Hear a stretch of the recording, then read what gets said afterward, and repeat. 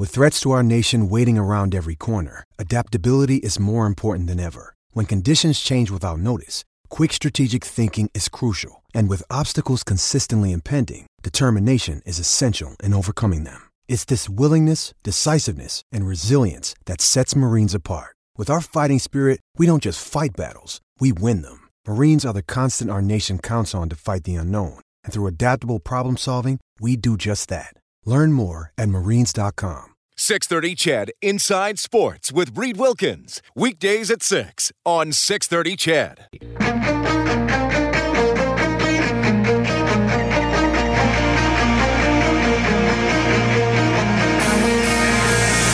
Edmonton's home for breaking news on your favorite teams. This is Inside Sports with Reed Wilkins on the voice of your Edmonton Oilers and Eskimos. 630 CHED. All right, so here's the deal with the Blue Jays. They are losing to Seattle 5-0. Top of the 8th. The Blue Jays do not have a hit off Canadian James Paxton for the Mariners. He's gone through 7 innings, 3 walks, 5 strikeouts. Obviously is not allowed a hit on 83 pitches. So there you go. Blue Jays got 2 innings left to try to break up the no-hitter. I mentioned that Royals and Orioles game earlier because the Royals scored 10 runs in the top of the first inning. They now lead 13-1 in the top of the 6th. NBA tonight, halftime, Houston 54, Utah 46. Houston leads the series 3-1. Later on tonight, the Warriors will try to finish off the Pelicans. Where would you rank Pelicans among team names in the major pro sports in North America, Kellen? Oh, probably towards the bottom. I would agree. Their mascot is hideous, too. Just one of the scariest looking mascots ever. What do we got? What are we up to now? 123 teams. We got 30 baseball, 30 NBA, 31 hockey, and 32 football. I think that adds up to 123. And then the MLS soccer, if you want to. We're not counting MLS. We're not counting them in. Okay. Yeah, so 132. I'd put Pelicans down there. Yeah. Then again, I don't know. The Pelicans, the ones they go dip their beaks in the water and they scoop up the fish. Are those Pelicans? Yes. I guess if you're a fish, that's a pretty scary team name. Or maybe like a really small person. They're in the wrong league. They should be in the MLB. Then we could have the Devil Rays and the Pelicans go head to head. Don't forget they took Devil out of the team name several years ago. Rays, yeah, yes. Tampa Bay Rays because Devil was too devilish. Yes, I can see them. It's a southern state, so yeah, I can see the offense being real big down there. So, so now we're now we're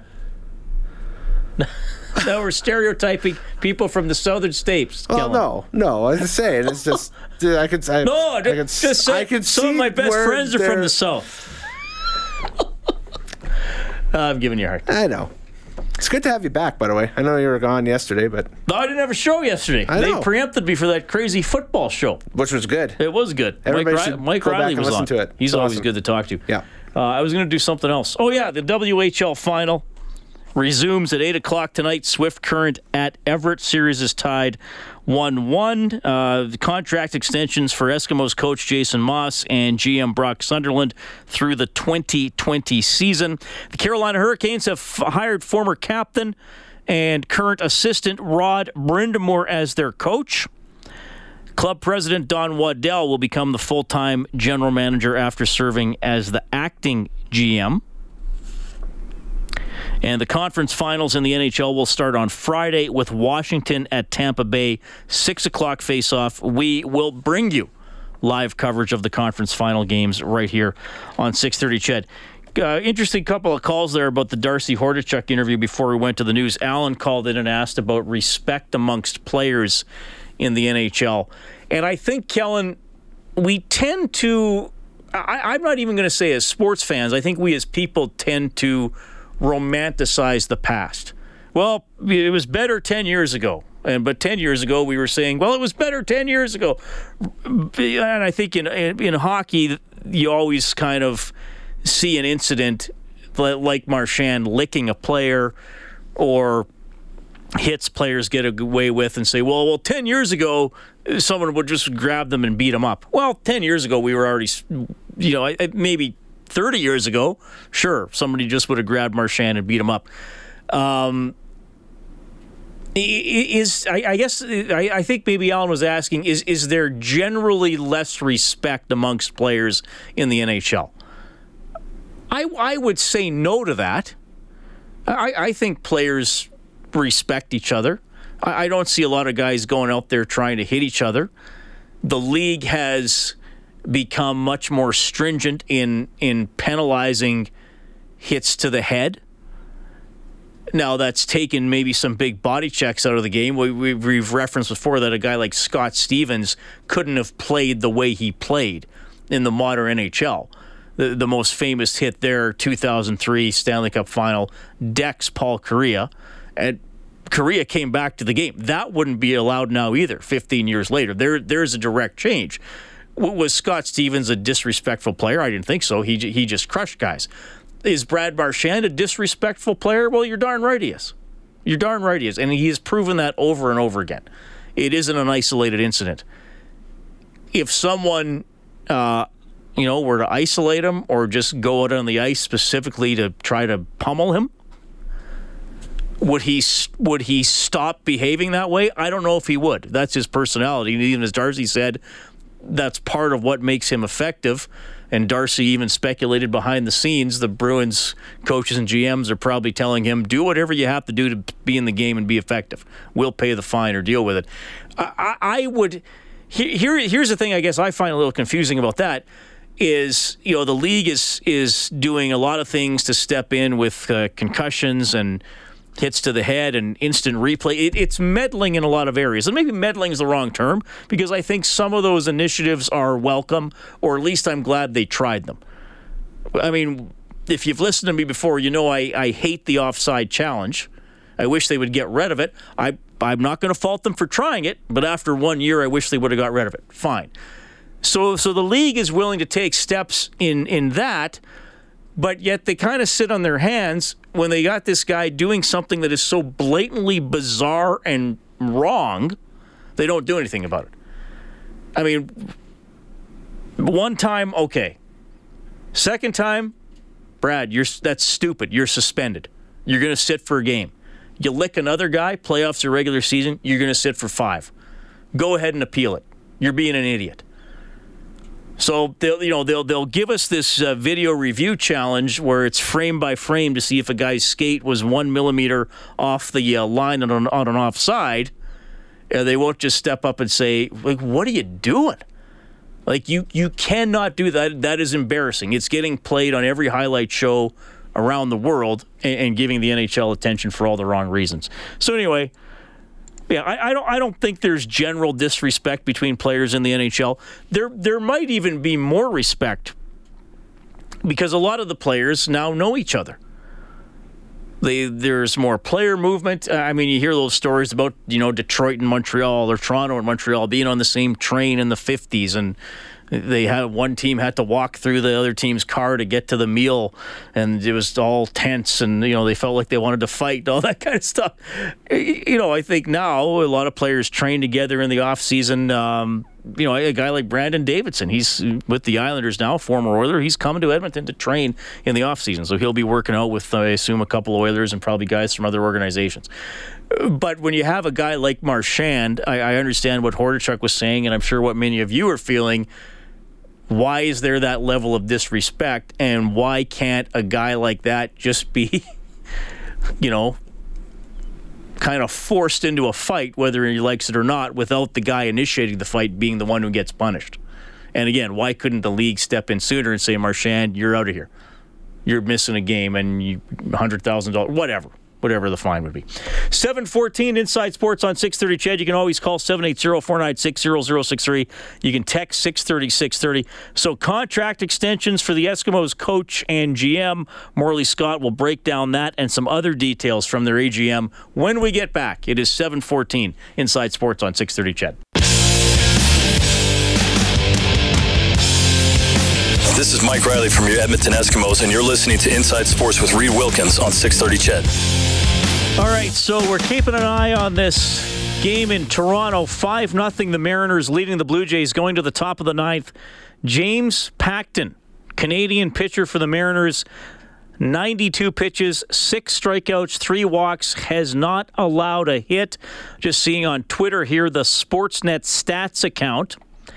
James Paxton is the first Canadian to have a no-hitter heading into the 9th inning since Kirk McCaskill of the Angels on April 28th, 1989 against the Blue Jays. So Canadian James Paxton 3 outs away from a no-hitter. We'll keep an eye on that one. The Mariners are about to bat in the top of the 9th, and then obviously the Jays will come up in the bottom of the 9th.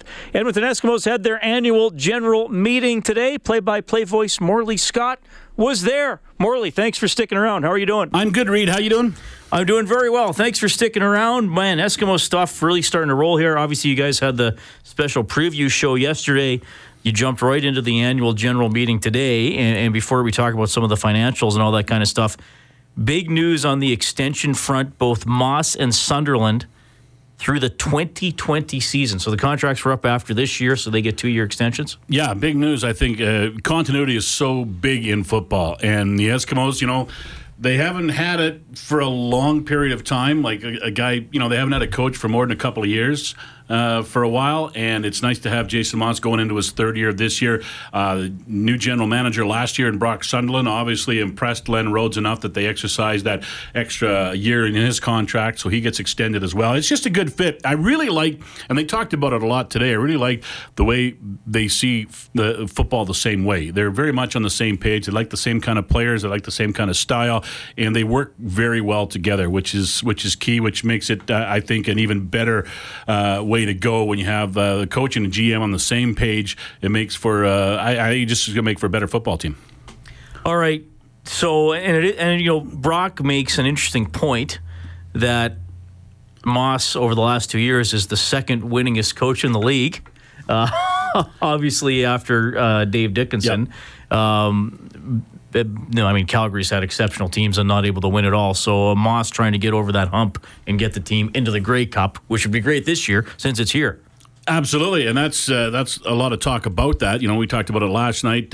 We talked about it. It got brought up a lot today at the AGM, the fact that the game is here, and it'll be great if the Eskimos are in it. I say it's great if the Eskimos are in the Grey Cup game any year. Doesn't matter where it is, and they take the same approach. But it's a little different when it's in your hometown for sure. But it's great that they're extended. And Moss, as you talked about, he's second most wins behind Dave Dickinson. He's also in the last since 2015. He's also been the coach of 2 MLPs in Henry Burris in Ottawa in 2015 and Mike Riley last year in 2017. So he's obviously works well with quarterbacks. The offensive numbers that the teams put up that he's involved with are incredible, and I just think it's good to have him around long term for the football club. All right, so what are we looking at here for being on the field with the next week and a half? Next week, a week from Sunday. A week Saturday is the medical day, and that's when they'll do all the medicals and physicals, and then they'll be on the field Sunday morning of next week, the 20th, for the first time.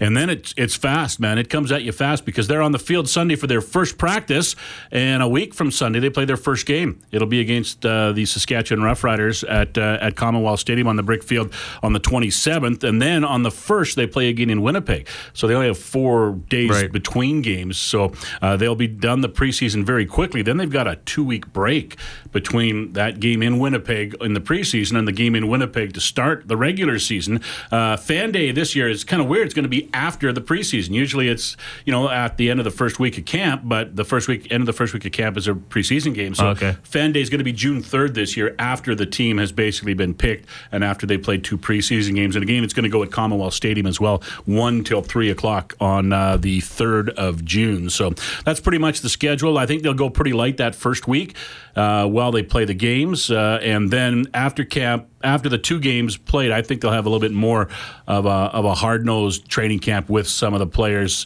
that they know are going to be on the team this year. Morley Scott, Eskimos play-by-play voice, joining us here on 6:30 CHED. The team's annual general meeting was today. Money-wise, Incredible. Like Len Rhodes said today that by the end of the season, he was just hoping that they'd finish in the black. Right. The big factor is the injuries. We've talked so much about the injuries all through last season, all through the offseason, looking back at it, but you can actually now put a tangible number on the injuries. In 2016, the Eskimos paid players on the 6-game injured list $410,000 combined. Okay. Last year, $1.1 million. So that's an increase. That's like 20% of the salary cap. $700,000. Wow. Right? And if you're on the 6 game, it doesn't count to the salary cap. Right, so but that's that shows you how many guys were injured. That's exactly right. That shows you how many players they had injured. $1.1 million in injury money paid out last year. It's an incredible number. Yeah. And you got to give, I know Brock Sunderland talked today about the fact that he was up late many nights, with an eraser and a pencil and, scratching this out and writing that in, trying to make sure that they stayed under the cap, which they did for the regular season. So, it was interesting that they came out making money, and that's going to be a much larger number next year because you hope that they don't have the injuries that they had this year. Right. Plus, you're throwing the Grey Cup into the mix. So the team is poised to make a lot more money next year as well. All right, Morley, going to be great to have you calling games again. We're going to be bringing the conference final games as well in the National Hockey League. We don't know all the teams in them yet. Game 7 coming up on Thursday. Is Vegas still in? Vegas is still in, believe it or not. We got Nashville and Winnipeg still in. You covered a few Game 7s, eh?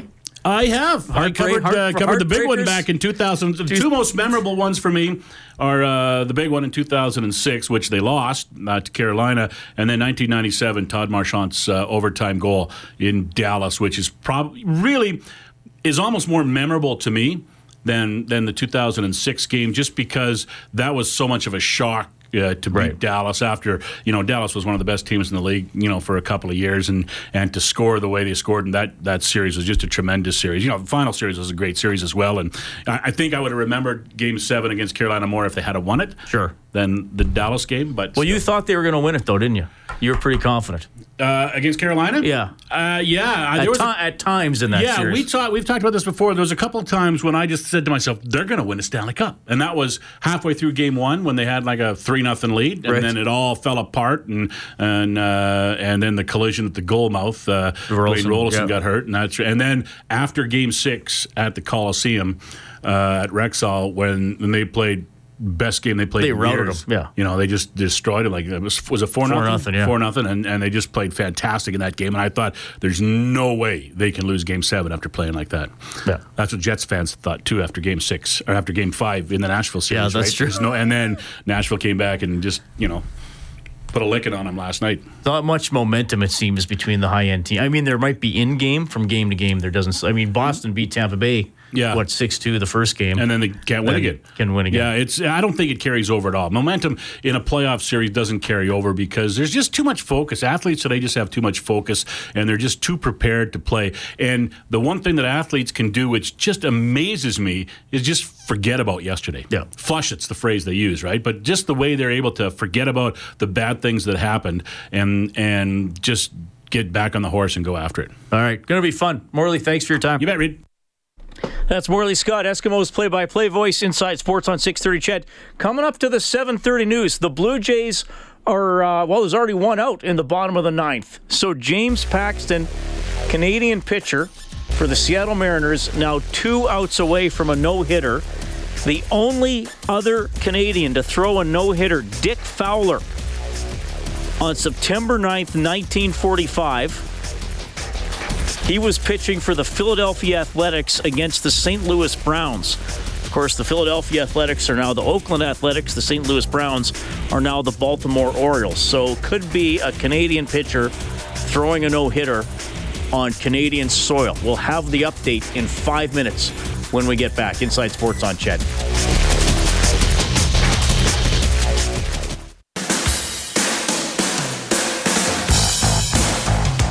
This is JC Sheriff from your Edmonton Eskimos, and you're listening to Inside Sports with Reed Wilkins on 630 CHED. Well, he did it. James Paxton from Ladner, British Columbia, has no-hit the Toronto Blue Jays. 99 pitches, 7 strikeouts. He walked 3. He got Josh Donaldson to ground out to third for the final out of the game. Hard hit ball, good defensive play to get the out. So James Paxton becomes just the second Canadian pitcher ever to throw a no-hitter in the bigs. He does it in Toronto. Pretty cool moment. Obviously, the Toronto fans were pulling for him at the end of the game, got a really good ovation, and after celebrating with his teammates, he was walking over to the dugout. Fans were cheering for him, and he pointed to the large maple leaf tattoo he has on one of his forearms. So a pretty nice moment there. So we'll be hearing more about this, I'm sure, throughout the evening and tomorrow. James Paxton of Ladner, British Columbia, 29 years old, throws a no-hitter against the Toronto Blue Jays. Pretty cool stuff. He gets to do it in Canada. Well, I think Toronto fans can live with that loss, but probably many of them, well, I would say all of them, have a much harder time living with the loss on the basketball side of things. DeMar DeRozan says the trip home from Cleveland after the sweep yesterday was terrible. Says it's the worst he's ever felt in his 9 years in the NBA. By far, for me, my 9 years being in the league is probably the toughest, most frustrating, difficult, lowest feeling I've had. All right, high expectations for the Raptors, and they simply come crumbling down. Couldn't even win a game against the Cavaliers. Paul Surs, the executive director of Basketball Alberta. Paul, thanks for coming on tonight. Great to be here, Reed. Good to talk to you again. As always, my friend. That was a dismantling, wasn't it, by the Cavaliers? How would you sum it up? That would be one of the many words that would, none of them positive, that would describe this debacle of a series for the Raptors. And I really think, Reed, it all started in Game 1 where they found a way to lose and never recovered, and then Love found his rhythm, and LeBron, of course, was one who is one of the all-time greats, and making an argument year after year to kind of closing in on making the debate very relevant between he and Michael Jordan as the greatest of all time. But it was just bad. It was bad in every respect. I mean, it was interesting to me, Paul, following the Raptors throughout the season. And I rarely get to watch a whole game, but I see bits and pieces of games and I follow highlights, and they looked like a team. And great teams need this. When they had a bad game or maybe lost a couple in a row, they always came back, and it looked like they looked mature.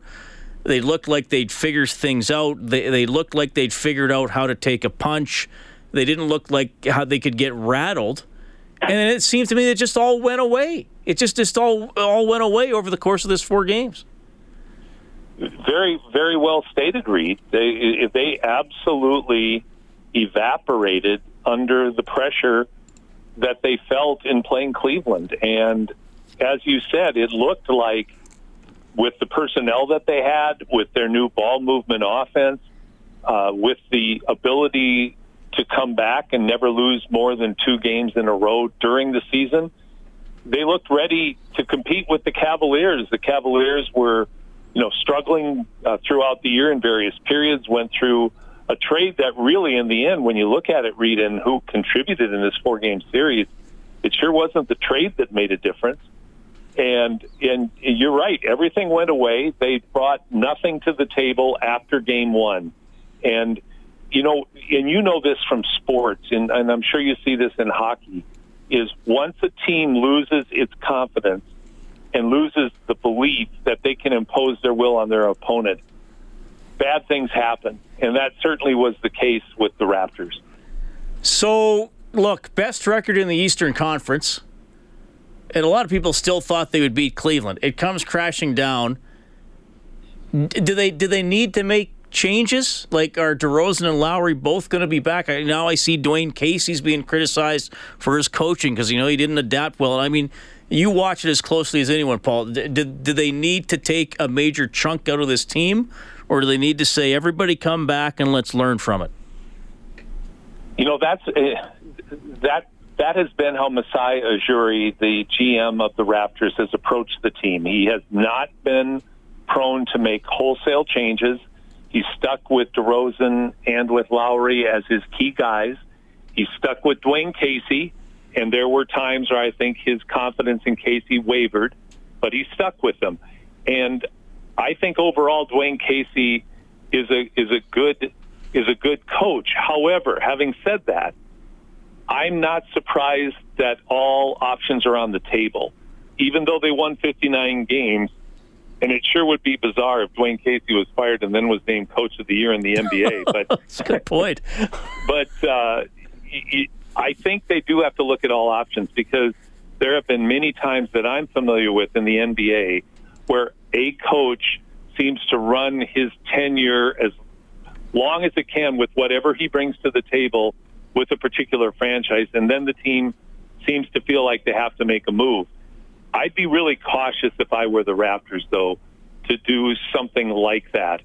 They definitely have weaknesses, but, Reed, we knew about the weaknesses all year, and they unfortunately came back to haunt them against Cleveland. So, I really don't know if making wholesale changes is the answer at all here. Paul Sir, Executive Director of Basketball Alberta, joining us on Inside Sports tonight.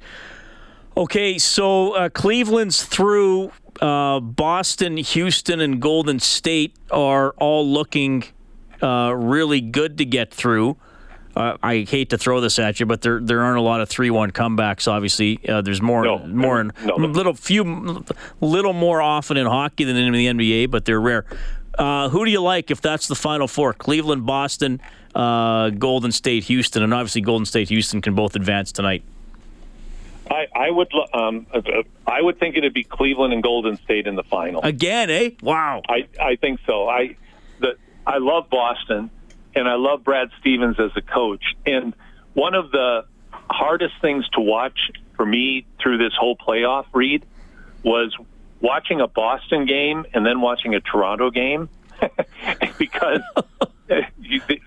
in Game 3, when Boston beat Philadelphia in that overtime win, there was no way Boston should have won that game. And they found a way to win. And there were some coaching moments that you rarely see at any level, where Brad Stevens designed plays that resulted in layups at critical times that closed the gap and put them ahead at one point. And then their defense is just something to watch. And then you watch the Raptors and you see how loose they are on defense, how sloppy they are in certain areas. And this was a major coaching faux pas, that end-to-end dribble in Game 3, left-hand dribble, bank off the window, fading away of LeBron's. That just shouldn't happen. Right. A player like that should never be able to just dribble unencumbered down the court. That just shouldn't happen, and that's coaching. That you have to put on the coaching staff. That if either the players didn't listen to a well-drawn-up play, or there wasn't a well-drawn-up play and it allowed LeBron to get that kind of shot. And so I'm not answering your question, so I'll go back to it. I think it's going to be Cleveland. I just don't think Boston can get past Cleveland with the injuries that they've sustained. If they had Kyrie and Hayward, I'd feel probably differently. And then in the West, I find this really interesting. Houston's a very good team. I just think, in watching them play, I just think Golden State's better. And so it wouldn't be a shocking upset if Houston beat Golden State, but I still think we're going to see the same two teams in the finals again. That'd be 4 in a row, right? Yeah. Wow. And Hayward for Boston, that's the kid that played for Butler, and was he the one that snapped his leg like 6 minutes into the season? Yep. Yeah, oh. Gordon Hayward from Utah, and Hayward, that gut-wrenching injury, and then they lose Kyrie Irving. And what's so impressive, though, Reed, is this team keeps believing and finding a way to win, and the discipline that they display out there and the team basketball, really fun to watch. Brad Stevens is a force to be reckoned with as a coach. Paul, I got another guest coming up. We'll have to try to get you in studio for an extended segment this summer, because I always enjoy when we talk about sports in general, because we tend to have some good discussions. I'd love to do it anytime, Reed. Thanks a lot, Paul. That is Paul Sir checking in tonight, Executive Director of Basketball Alberta. He thinks it's going to be Golden State and Cleveland again. Well, starting to look that way. Will it be, what do you call 4 in a row? Like the quadrology? Trilogy's 3 in a row. You can text 630-630. What's 4 in a row? Quadrology? We'll call it a quadrology for now. The AJHL MVP from the Spruce Grove Saints, Chris Van Oshaw, is up next on Inside Sports. Your home for breaking news and expert opinion. Inside Sports with Reed Wilkins on 630 CHED. Your top story tonight, Canadian James Paxton, a no-hitter for the Seattle Mariners against the Toronto Blue Jays, 5-0 the final. He struck out 7 and walked 3, 99 pitches. Josh Donaldson, the final out of the game. Paxton, 6'4", from Ladner, BC, coming off a Canadian record-setting 16 strikeout performance in his last start when he got a no decision against the Oakland A's. Paxton, the first Canadian in 73 years to throw a no-no. Toronto-born Dick Fowler threw one for the Philadelphia A's in 1945. Get this, it was his first start in 3 years after serving for the Canadian Army in the Second World War. So Dick Fowler getting some attention tonight as well. He passed away at the age of 51 in 1972. James Paxton, no-hitter for Seattle against Toronto tonight in the majors. 5-0 was the final. NBA 81-80, Rockets leading the Jazz early in the fourth. Houston trying to finish off the series. They're up 3-1. Later on tonight, Golden State on home court with a 3-1 series edge against the New Orleans Pelicans. Coming up a bit later tonight, Game 3 of the Western Hockey League final. Swift Current at Everett. The series is tied 1-1. Next, you're looking for the next great dim sum. Your Visa Infinite card can introduce you. Coming from the joy of commercials that autoplay on your computer. Great voice though, Kellen? Great voice.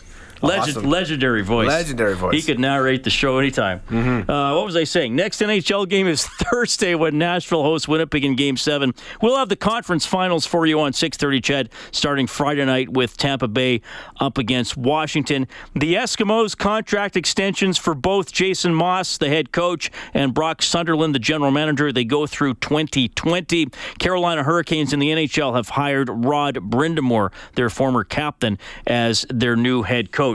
Hey, this guy had a pretty exceptional season. Unfortunately, it ended a few days ago in the Doyle Cup. The AJHL MVP from the Spruce Grove Saints, Chris Van Oshaw. Chris, welcome to Inside Sports. How are you doing? I'm doing good. Thanks for having me. Well, thanks for coming on the show, Chris. I know you were probably wishing we were doing an interview about your next hockey game coming up, or the Royal Bank Cup, but unfortunately the season came to the end on Friday night. I know probably a lot to take in, but just how do you feel about the season overall and some of the things the Saints were able to accomplish? Yeah, for sure. It was an unbelievable battle against Wenatchee, and it sucks that we weren't able to come out on top and the season's already over, but I mean, everything we've been through this year and everything we've accomplished, we were third in the North for most of the year, and then after Christmas we just kind of got hot and ended up finding our groove, and we ended up going 12-1 in playoffs. So ended up winning the AJHL championship, which is a huge accomplishment for our organization. But yeah, it's too bad we weren't going to the RBC this weekend, but it's the way hockey goes, and it was an unbelievable year. You talked about the team finding its groove, Chris. Where do you think that came from? I mean, obviously you put up a ton of points, but I'm sure there's credit you want to spread around. Was there a game or a moment or something about the team that really started clicking that allowed you guys to get rolling, or what was it in your mind? I would say that guys just started to really buy into the systems and not kind of not be individuals. I'd say would be the right word. I don't know, but every single game, guys would just be putting in their best effort. And our team was young this year, so our 17-year-olds really had to step up, and even our 16s, everyone just kind of knew their role and started to find their game at the right time, and we all just kind of clicked, and we all got the job done. So Well, and you were obviously a big part of that. Chris Van Ossishaw joining us on Inside Sports tonight from the Spruce Grove Saints. 97 points in 59 games for you in the regular season. You were also the AJHL MVP. I asked you about the team success. Where did the individual success come from for you? What allowed you to have such a great year? I think a big part of it was kind of learning the game and kind of being a student of the game a little bit more. And I turned my game from more of a, I would say, obviously I'm an offensive threat, but from taking more pride in my D zone and being more of a 200-foot player, and I feel like that created more offense for me. If that doesn't really make sense, but I felt like it really did. No, and my coaching staff was unbelievable this year, and I learned a lot. And also the guys I played with, like, no matter what guy you're out there with, it was they were either going to get you the puck, and you trusted them. So it's an unbelievable group we had for my success and their success. You know what, Chris, that makes perfect sense. You're not the first player to tell me he worked a little harder in his own end, and somehow he started getting the puck more and scoring more at the other end. No, that made perfect sense for sure. Now, the playoffs were a good one for the Saints. Maybe a little frustrating for you because of the injury, and you found yourself on the sideline for some big games, or how would you sum up your playoff experience and then into the Doyle Cup, Chris? Well, my playoff, I feel like I had a really great playoffs while I was in there, and then like breaking your finger, and it just seems like such a like an injury that you can just kind of battle through, but you couldn't really move your whole hand, and it was really frustrating being in the stands and just knowing that it's just such a small injury that affects so much, but you still can't be out there, you know. So, but the guys kind of battled together, and they played hard, and that's all you could do. And I was able to get into the last game, which was a big thing for me, playing my last junior game. So. Yeah, absolutely. Chris, you mentioned a little bit about working on your 200-foot game. Is there an NHL player that you admire or have always cheered for, or maybe even modeled your game after a little bit? Who are some of your influences? I wouldn't say I would completely overall round my game around him, but Jonathan Toews, he's just a great player and like a great leader, and he just seems like he's always in the right place, and he's not really making too many mistakes out there. Thinks the game really well, good shot, just can skate, and a great team guy. So he's definitely a guy that I always like to kind of make my game kind of similar to him, but at the same time there's other guys too, but he's definitely my number one. Right on. Chris Van Ossishaw joining us on Inside Sports tonight, AJHL MVP for the Spruce Grove Saints. So tell me what's up for you next, Chris. What's happening hockey-wise next season? I actually just got a scholarship this year to I committed to Minnesota State Mankato. That's going to be my fall plans for next year, and hopefully it'll be a fun few years there. So. All right, and Chris, one more for you, and I appreciate you being willing to talk about this, because part of your story is that previously in your junior career you played for the Humboldt Broncos, and obviously we all know about the tragedy that affected that team and that community and really all of the hockey world and everybody across Canada. Obviously you knew people, and it was incredibly difficult. Just what was that like for you? Sort of, dealing with that, knowing that, that huge loss that happened and having been a part of that community. How did you get through that? And I assume you are still getting through it, but give us a little bit of your journey there. Yeah, I mean, it was pretty surreal. I didn't really click in until like the season kind of ended, because then everyone starts kind of leaving. You don't really have a job to do anymore, and it just you really start thinking about it a lot more. But like being a part of that community, I'll never forget it. It was unbelievable, and one of the best places to play junior hockey, and like the friends and the billets and everything in that community is just unbelievable, because it's a tight community. I think there's only 5,000 there.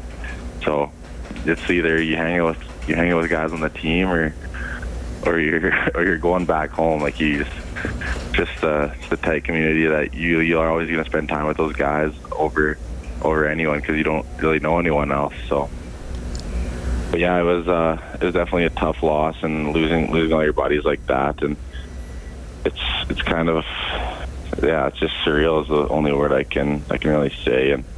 But it's just been good that everyone's kind of bonded together, and all the support has just been unbelievable. So yeah. Well, Chris, thanks for those thoughts. Really appreciate that. And thanks for making time for us on Inside Sports. You had a great year. It was a great year for the Spruce Grove Saints. All the best at Minnesota State Mankato. Hope we can keep in touch while you play in the NCAA. For sure. Thank you so much for having me. Chris Van Oshaw, AJHL MVP from the Spruce Grove Saints. Thanks to our studio producer, Kellen Kennedy, the producer of the show, Dave Campbell. My name is Reed Wilkins. This has been Inside Sports on 630 CHED. 630 CHED Inside Sports with Reed Wilkins. Weekdays at 6 on 630 CHED.